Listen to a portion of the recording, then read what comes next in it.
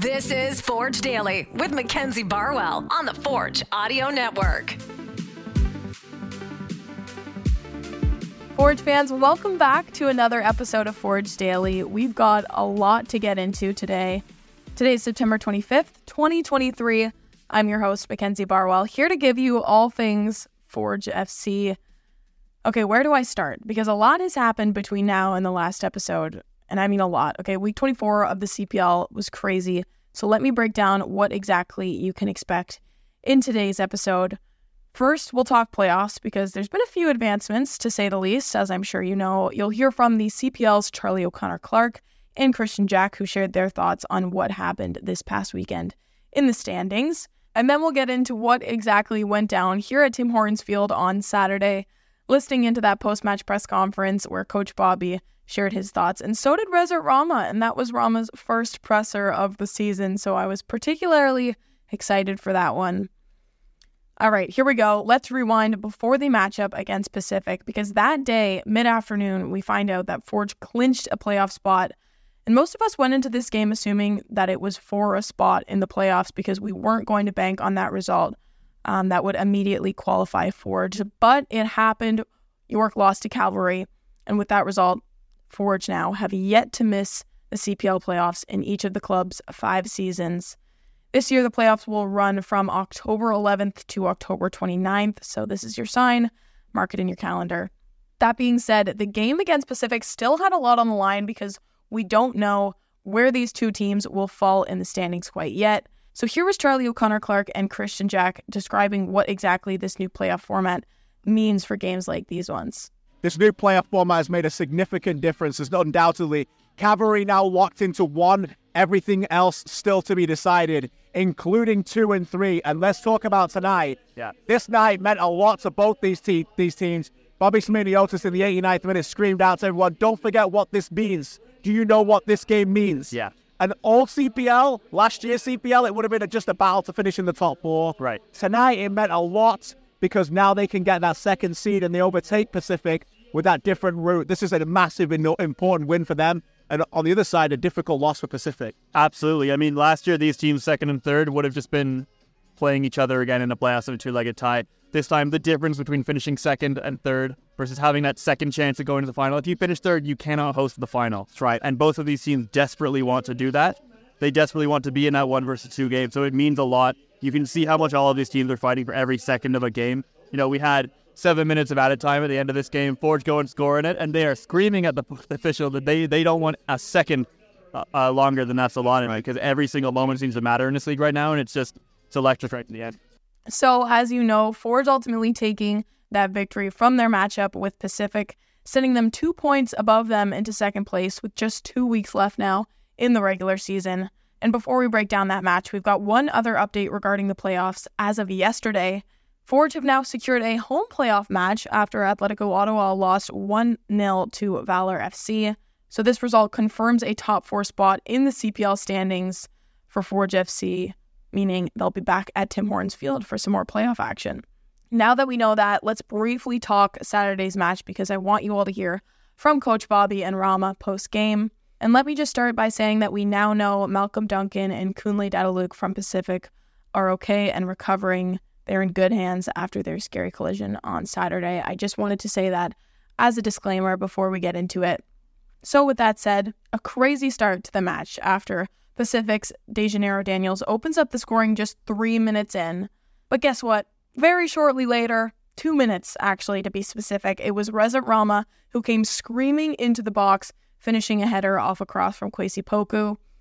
And this was Rama's first goal of the season, but I have to say, not that I called it, but maybe I did actually, I wasn't surprised.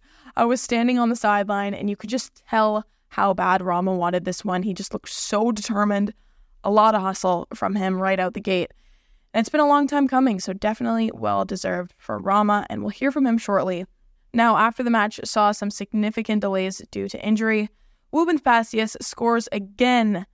This is his 9th now of the season. His goal would happen in the 35th minute. Again, this was initiated by Kwesi, who, by the way, would get man of the match, and unsurprising, of course, considering his performance. He initially found Benny in the box, but then Woops was able to finish off a rebounded save. So the rest of the game continues, and Tristan Henry makes arguably the best save of the entire season.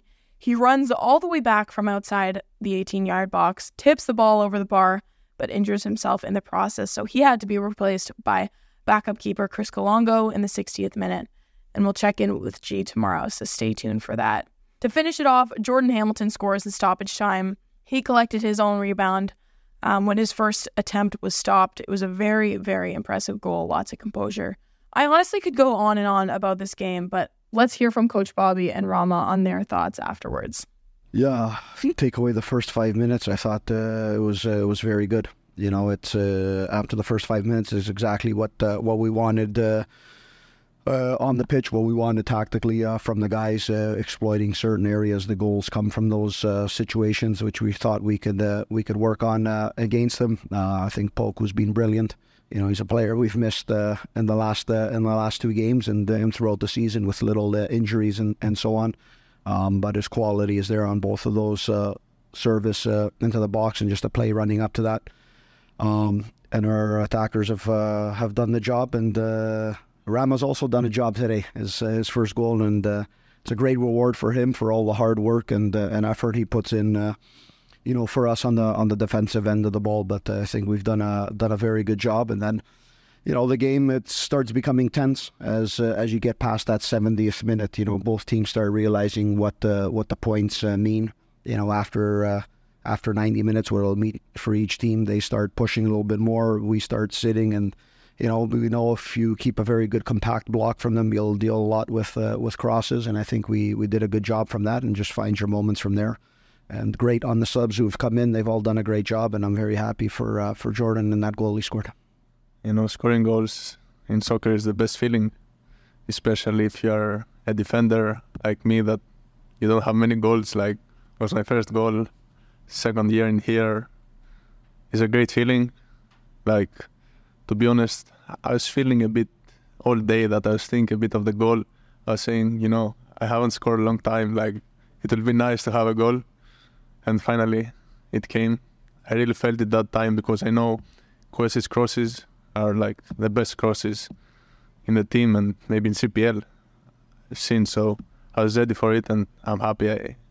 It's not the first time that we change formations, that we change players, like positions. We are used to it. We train for different structures. We do everything to be ready for the game, whatever. And we are players that we are flexible with the position. So for me, it was no difference playing right wing back or play right center back. I really like both positions. I can play everywhere in the defense. So it's good that all of us, we can really change everything so quick and be the same. Yeah. Now, I will say the only downside of this result from a Forge perspective is that it clinches the regular season title for rivals Cavalry FC. However, like I said, it does mean that they move up to that second place spot, 2 points ahead of Pacific. 2 matches remaining now in the regular season.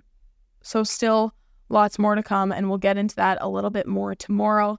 But that is all for today's episode. We've got another exciting week of the CPL ahead. Stay tuned, and thank you so much for listening.